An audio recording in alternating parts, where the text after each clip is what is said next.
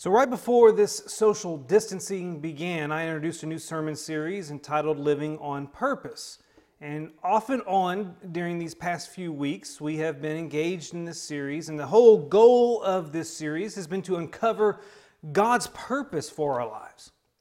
And throughout the series, we've talked about how we are intended for His image and we are planned for His pleasure. We're designed for His defense, we're made for His mission, and we're saved for His service. Well, today we're going to conclude this series by talking about how we are formed for His family. You know, family language is used all throughout the New Testament. God is consistently referred to as a father, and Christians are consistently referred to as children of His and heirs of His. That terminology leads several authors in the New Testament to refer to their fellow Christians as brothers and sisters.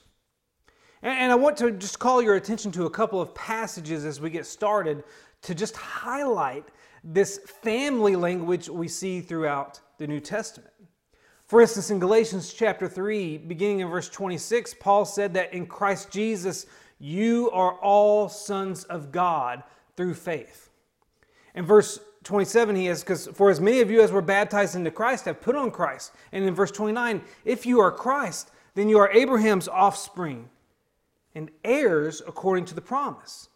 You can see in Galatians chapter 3 the use of the terminology of being sons of God and the heirs of the promise. And therein lies this family language related to the church. Then in Ephesians chapter 2 and verse 19, Paul said that when you become a child of God, you are no longer strangers and aliens. You are fellow citizens with the saints and members of the household of God. Members of the household of God. There is that family language again used in reference to the church. And what Paul makes very clear here is that when you become a Christian, you become a part of the family, God's family. See, today what we want to focus on is the fact that we were formed for His family. That's part of our purpose as well. And here's the thing about this family dynamic. It has always been a part of God's plan. Consider what Paul said in Ephesians chapter 1 and verse 5. He said that God predestined us for adoption to Himself as the sons through Jesus Christ according to the purpose of His will. In other words, Paul indicated that since the beginning of time, it's always been God's will to include us in His family. We were formed for His family. We need to understand that aspect of our purpose as well. And so, today, let's talk about what it means to be formed for His family. I want to begin with a couple of observations about how God made us. First, God made humans relational. God made humans relational. One second here. Now think about this for a moment. My slide is missing. So let's just go back to this. When God created the world, He indicated that every aspect of His creation was good. 7 different times during the creation process, if you look at Genesis chapter 1, 7 different times God looked at what He made and pronounced it to be good. And then at the conclusion of creation, or at least at the conclusion of the 6th day of creation, God looked at everything He had made and saw that it was very good. But then you get over to Genesis chapter 2 and something interesting happens. In Genesis chapter 2, we're told that God looked at man, and this is in verse 18. God looked at man and realized that something wasn't right. Something wasn't, in fact, good. And that which was not good was the fact that man was alone. You see, the only thing in all of creation that was deemed not good was man's aloneness. And so God sought to correct that. See, the reason man's being alone was not good is because God made man a relational being. You know how we know that? We know that because God made us in His image. You see that back in Genesis chapter 1 and verse 26 when He said, "Let us make man in our image after our likeness." Certainly you notice the plural pronoun being used in that passage. Our image, our likeness. That's very interesting because it's an allusion to the fact that God exists in three equal but distinct persons that we typically refer to as the Godhead or the Trinity. We're talking about the Father, the Son, and the Holy Spirit who make up a unique relationship that constitutes the Godhead. So in Genesis chapter 1 and verse 27, when it says God created man in His own image, I don't just think it's referring to the fact that we have been given a soul. I think it's also referring to the fact that we have been created to exist in community. God instilled within us the need for relationships.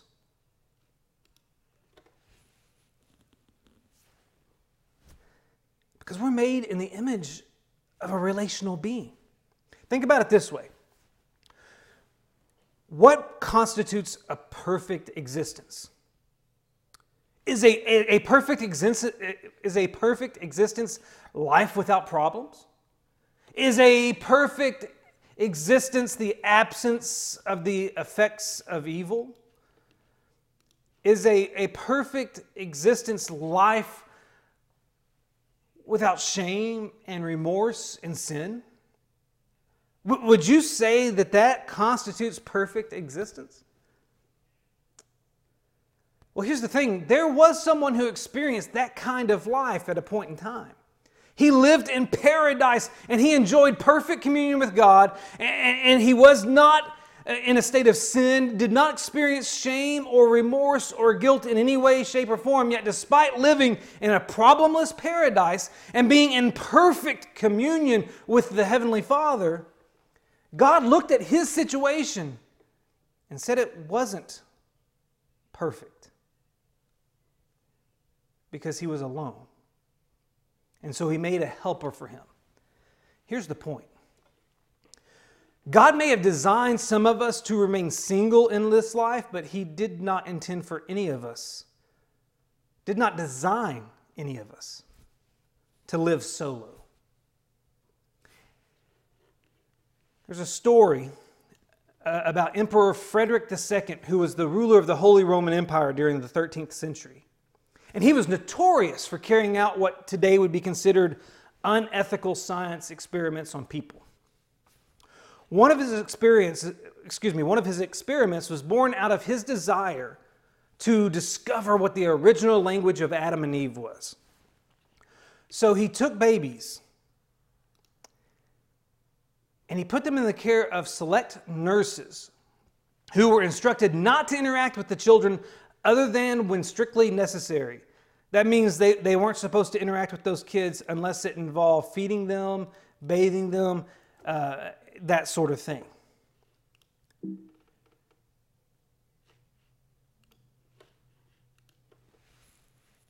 those nurses followed those rules. Those nurses took care of those babies' basic needs, but they never spoke to those children. They never sang to them. They never cooed to them. They never made a sound. All because those were the instructions given to them by the emperor.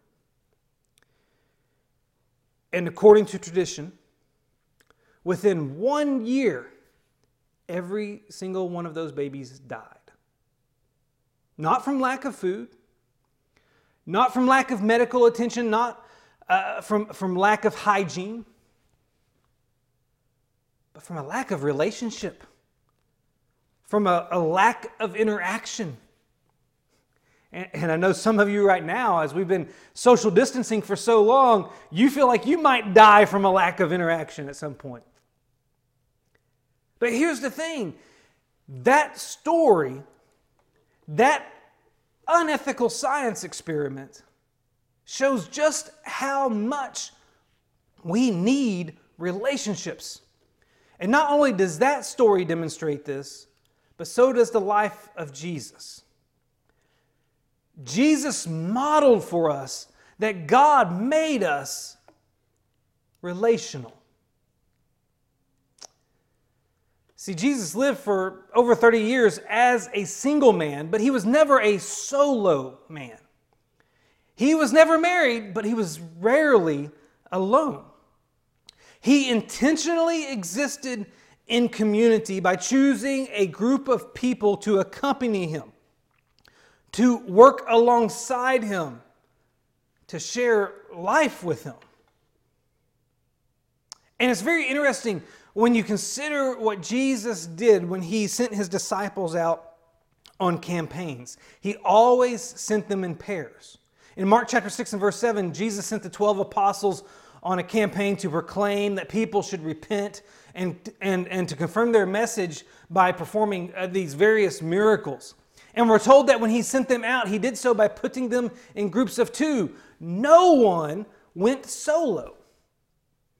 And then in Luke chapter 10 and verse 1, Jesus appointed 72 disciples to go ahead of him in every town and every place where he was about to go so that they could teach about the kingdom and their teaching would be confirmed by miracles as well. And we're told that he sent them 2 by 2.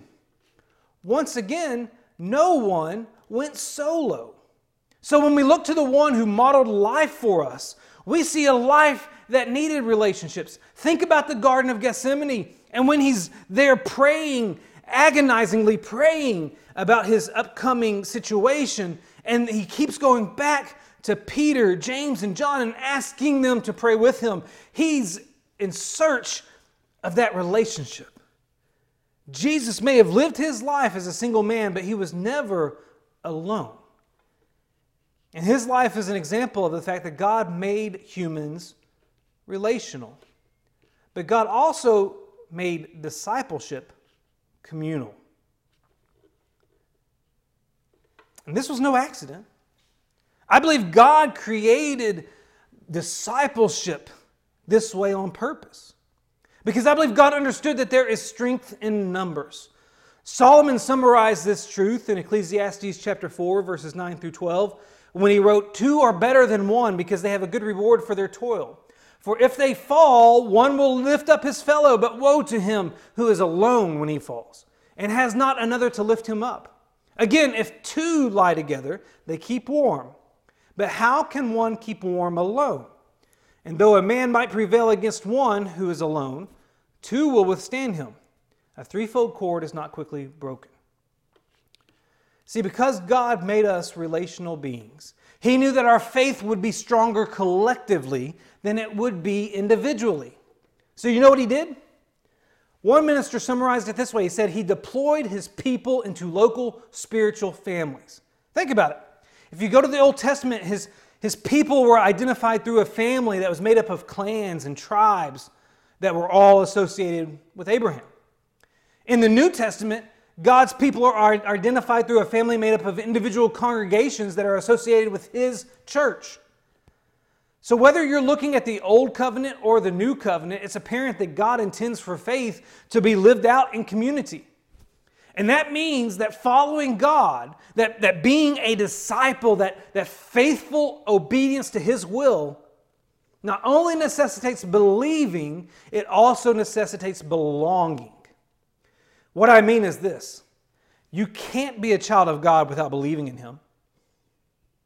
But you also can't be a child of God without belonging to a community of believers. I've mentioned this before, but there are over 30 New Testament commands that you can't obey unless you're part of a church family. These commands are framed as one another statements. Now, I didn't list all the verses to be able to put up on a slide, but you can find them on the handout if you want to review all of these passages. But for instance, you're going to come to Romans chapter 12 and verse 10. It's going to tell you to love one another and outdo one another in showing honor. Romans chapter 12 and verse 16 will say, live in harmony with one another. Romans chapter 15 and verse 7 calls on us to welcome one another. Verse 14 of that same chapter calls on us to instruct one another. In 1 Corinthians chapter 12 and verse 25, we're told to care for one another. In Galatians chapter 5 and verse 13, serve one another. In Galatians chapter 6 and verse 2, bear one another's burdens. Ephesians chapter 4 and verse 32 tells us to be kind to one another and to forgive one another. And Ephesians chapter 5 and verse 21 calls on us to submit to one another. 1 Thessalonians chapter 5 and verse 11 instructs us to build one another up. Hebrews chapter 3 and verse 13 instructs us to encourage one another. And Hebrews chapter 10 and verse 24 calls on us to stir up one another. And then you've got James chapter 5 and verse 16, which tells us to confess our sins to one another and pray for one another. And finally, 1 Peter chapter 4 and verse 9, which tells us to show hospitality to one another. All of these one another passages exhibit an expectation of community. In other words, you can't fulfill the one another commands without interacting with other people. Therefore, the one another commands teach us that following God is communal. So while faith in Christ Jesus as our Savior is a personal decision, it's not a private experience. In other words, nobody can believe in Jesus for you because your faith is a personal decision. But once your faith is confessed, you cannot live that out in a private way because you are placed into the family of God. We have to remember that it has always been God's purpose to build a family, to adopt us into His family. That's the expectation. And so God has made us as humans relational, and He's made discipleship communal, and that is the implication of those things, I should say, is that we were formed for His family. Now I want you to consider with me today, why does God care about a spiritual family? Why did God create a spiritual family? Why did He form us for family? Well, first, I believe God uses spiritual families because they protect one another. You know, when I think of spiritual protection, I automatically think of the armor of God. You might as well. And it's outlined for us in Ephesians chapter 6, and it begins with this initial statement in Ephesians chapter 6 and verse 11, where we're told to put on the whole armor of God that you may be able to stand against the schemes of the devil. So Paul indicates that in order for us to be able to stand up to the devil, we need to be equipped with the armor of God. He goes on to identify that armor as the belt of truth, the breastplate of righteousness, the shield of faith, the helmet of salvation, the sword of the Spirit. And in our minds, we come away from that chapter thinking that if we've equipped ourselves with those things, then we're ready to face off with Satan. But I think there's more to our protective gear than that. See, Paul says something interesting in Philippians chapter 1, verse 27 and 28. Philippians chapter 1, verse 27 and 28. Paul calls on us to let our manner of life be worthy of the gospel of Christ, so that whether I come and see you or am absent, I may hear of you, that you are standing firm in one spirit, with one mind, striving side by side for the faith of the gospel, and not frightened at anything by your opponents. Now, the reason I think that passage is important is because there is an implication here that Paul is saying. He's implying that we're not expected to stand alone. He calls on the church in Philippi and by inspiration the church universal to stand together in one spirit with one mind, striving side by side. And so I think what we can take away from that is that the final piece of the armor of God is fellow soldiers. Ephesians 6 doesn't specifically mention it because I think it's implied throughout that letter, but we are not expected to take on Satan alone. We are not individual rogue operatives expected to fight this spiritual warfare all by ourselves. We're part of an army, and our local congregation is our unit deployed in this particular location to stand together. And that means that our spiritual family provides protection for us. And we need the protection of our church family. Because when we are alone, we are the most susceptible to Satan's attacks. Think about these examples for a moment. When did Elijah grow discouraged in his ministry? If you look at 1 Kings chapter 19, you'll find out that it was when he was fleeing from Jezebel and he thought he was the only zealous follower of God left alive. When did John the Baptist start to question Jesus' identity? If you look at Matthew chapter 11, it was when he was isolated in prison. When did David reach his low point? It was when, due to Saul's threats against his life, he found himself hiding in a cave, separated from his family, separated from his mentor, separated from his best friend. And when did he face a series of temptations from the devil? Go to Matthew chapter 4, it was when he was alone in the wilderness. See, all of those examples show us that the most difficult days for the Son of God and for those biblical heroes, the most difficult days for them spiritually were the days when they were alone. Maybe that's why the Bible identifies Satan as a lion. You know, it's 1 Peter chapter 5 and verse 10 that refers to the devil as a roaring lion seeking someone to devour. Now think about the hunting tactic of a lion for just a moment. Lions are patient hunters. They wait to attack an animal when it is at its most vulnerable state. The lion's primary hunting tactic is to separate its prey from the herd, and then when the prey is by itself, it overpowers the lone creature with its strength. I believe a significant lesson for us to take away from the lion metaphor is that isolation makes us vulnerable to Satan's attack. And therefore, we need to be cognizant of the precarious situation in isolation that we put ourselves in. I think that's why the author of Hebrews instructs us in Hebrews chapter 10 and verse 25 to not neglect meeting together. Because there is safety in numbers. And one reason God formed us for a family is because He intends for us to find protection from one another within the confines of His family. But that's not the only reason.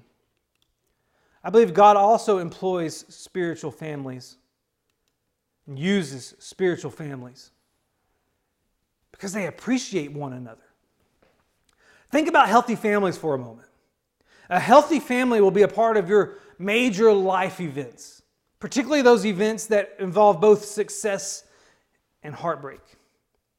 In healthy families, the members of the family tend to be the primary people present for the celebrations of life, like birthdays and holidays, weddings, graduations, and births. But also in healthy families, the members of the family tend to be the primary people present when you face scary or painful events, such as a hospitalization or a funeral. My point is that in healthy families, your family members are the ones who are present for the ups and the downs of life. They know what you're going through, and they're present to support you. It's for this reason that we can say that families appreciate one another. They understand what you're experiencing. They sympathize with your hurts. They celebrate your victories. And it's God's intent that the church, the spiritual family, appreciates one another in the same way. You know, if you go to Romans chapter 12, Paul speaks a lot about the body of Christ. He indicated that the church is one body comprised of many members. He says they don't all have the same function, but they are nonetheless members of one another. He then goes on to instruct the church to use the gifts that they had been given for the benefit of the church collectively. And throughout the remainder of Romans chapter 12, he provides additional instructions about relationships in the body of Christ. So as I alluded to earlier, he says in verse 10 that we are to love one another with brotherly affection. In verse 13, we'll talk about this a little bit more in a moment, but he calls on the church to contribute to the needs of the saints. And in verse 16 of chapter 12, Paul also calls on members of the body of Christ to live in harmony with one another. But here's what I find interesting. Immediately before that call for harmony, Paul says this in Romans chapter 12 and verse 15. He says, "Rejoice with those who rejoice, weep with those who weep." That instruction seems so simple, so benign, so automatically understood. It's basically calling on Christians to celebrate one another's successes and sympathize with one another's pains. But underlying this small instruction is a big expectation. I like the way that one commentator described this passage. He said this: Romans chapter 12 and verse 15 presupposes a closeness between members of the church. This closeness cannot be achieved merely by partaking of the Lord's Supper with other Christians each week. It is not accomplished by simply meeting together for worship several times each week. It does not even come about by chatting with each other before and after Bible classes and worship services. All these are important, but this verse calls for more. It requires that Christians, even those who are not naturally outgoing, become deeply involved in one another's lives. And here's the thing. This isn't the only place in Scripture where this expectation is present. Look at how Paul expected this instruction to manifest itself in the life of the church in 1 Corinthians chapter 12 and verse 26. 1 Corinthians chapter 12 and verse 26, in a passage that has many crossovers with Romans chapter 12, Paul said this: "If one member suffers, all suffer together. If one member is honored, all rejoice together." Paul is saying that the church is to be a people who enter into both the joys and the sorrows of each other's lives. He's calling for this positive, intimate participation in one another's lives. So when Paul talks about rejoicing with each other and weeping or suffering with each other, he's calling for Christians to be so involved in one another's lives, so connected with one another, so concerned about one another, that they are aware of each other's successes and pains, triumphs and tragedies, wins and losses. There is no greater harmony between people than when they are able to celebrate and sympathize with each other. And so God also uses families, spiritual families, because they can appreciate one another. When they develop the expected intimate relationships that God calls for in Scripture, they will be able to understand what each other are going through, know when it's happening, and be there to support one another or celebrate with one another, depending on the situation. God expects for us as members of His family to appreciate one another to that degree. And God also expects us to assist one another,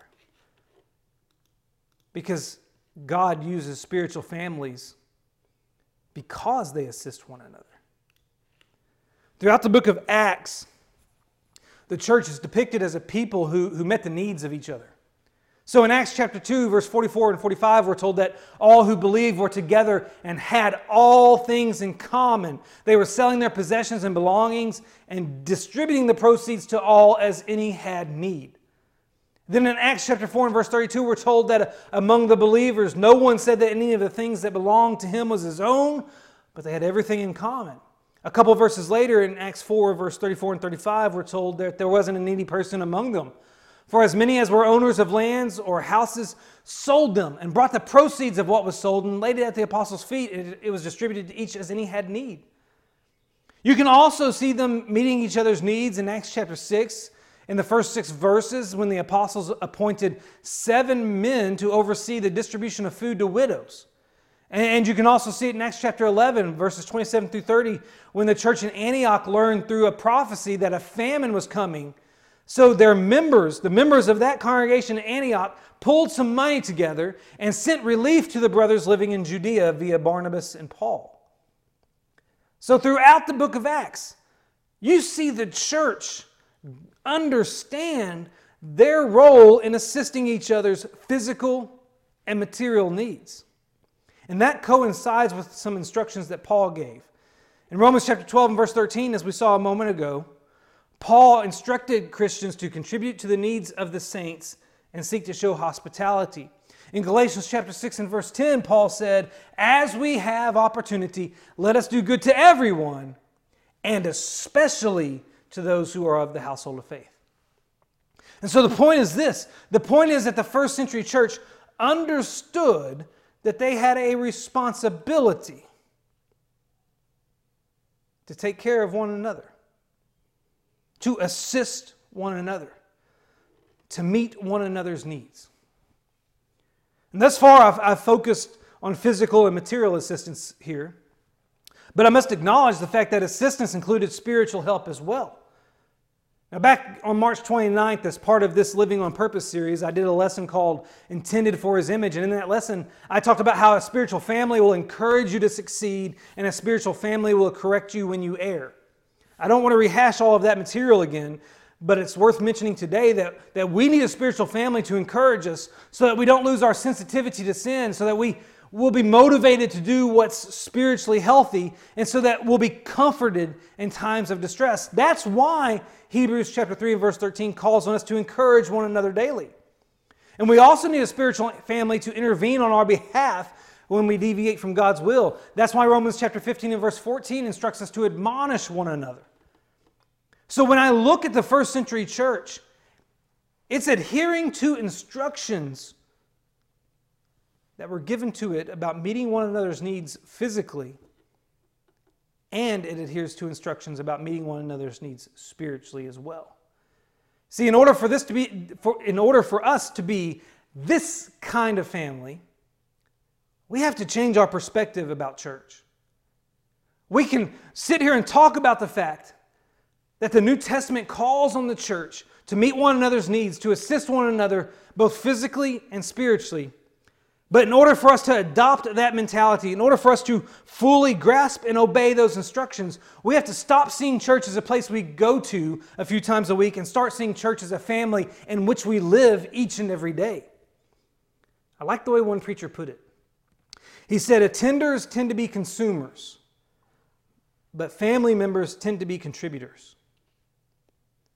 Because in a family gives of its time, its resources, its abilities, and its energy to help other family members.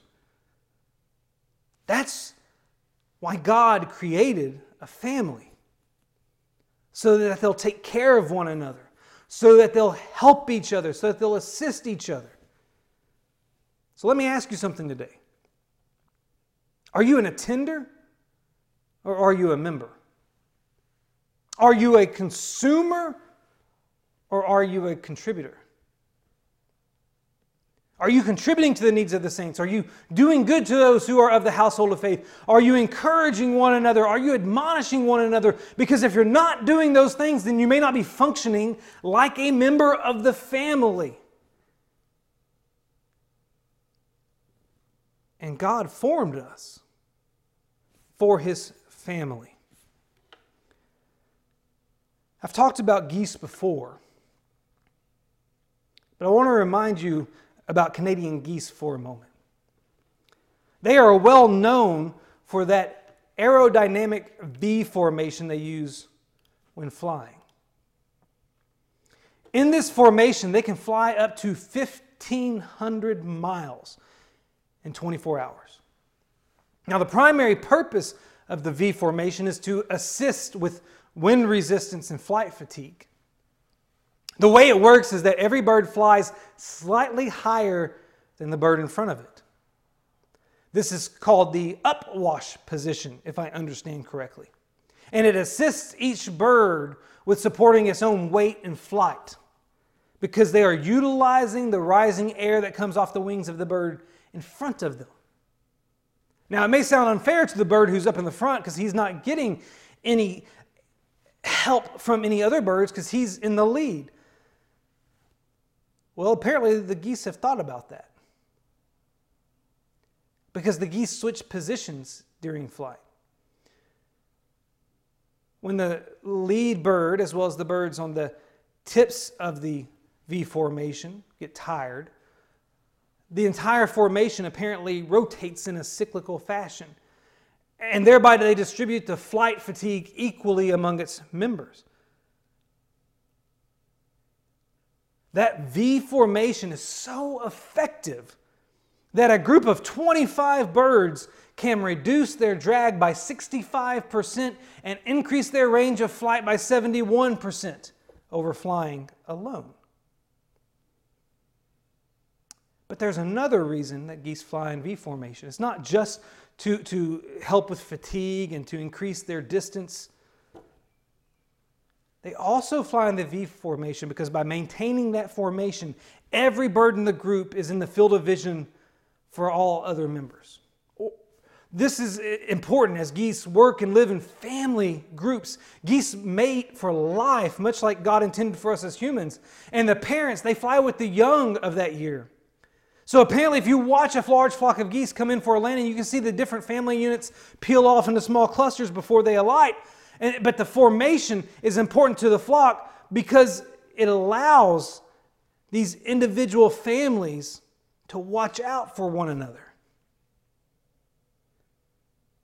See, God gave us something in nature to look at, to learn from.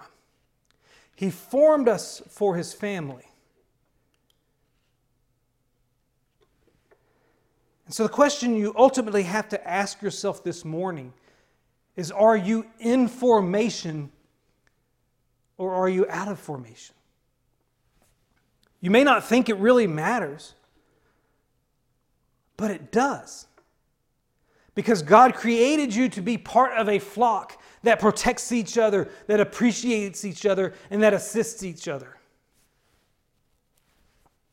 So the question of this morning is, are you part of the family? If not, we made reference to Galatians chapter 3 earlier today. And in Galatians chapter 3, we find out that you become a son of God when you are baptized into Christ, when you put on Christ. Maybe that's a decision you need to make so that you can reap the benefits of being part of God's family today. Please, if that's the decision you need to make, reach out to one of our ministers, reach out to one of our elders, because we'd love to make those arrangements with you. And we will not hesitate to do so. Maybe today you are a member of the family of God, but you look at yourself and realize that you're not providing assistance to anyone. You're not celebrating and sympathizing with people in their times of joy and in their times of sorrow. Maybe you even realize that you're not helping to protect the other members of your family. Maybe you realize that you're not in formation like you're supposed to be. And you've been trying to do this whole spiritual journey thing all by yourself, even though you became a child of God and entered His family. And you need to repent of your isolation. Please, again, reach out to one of the ministers, one of the elders. Let us pray with you. Let this family surround you in love, lift you up to God in prayer. Let us help. Maybe you're struggling right now, and you just need to talk to somebody. And that's why we're here.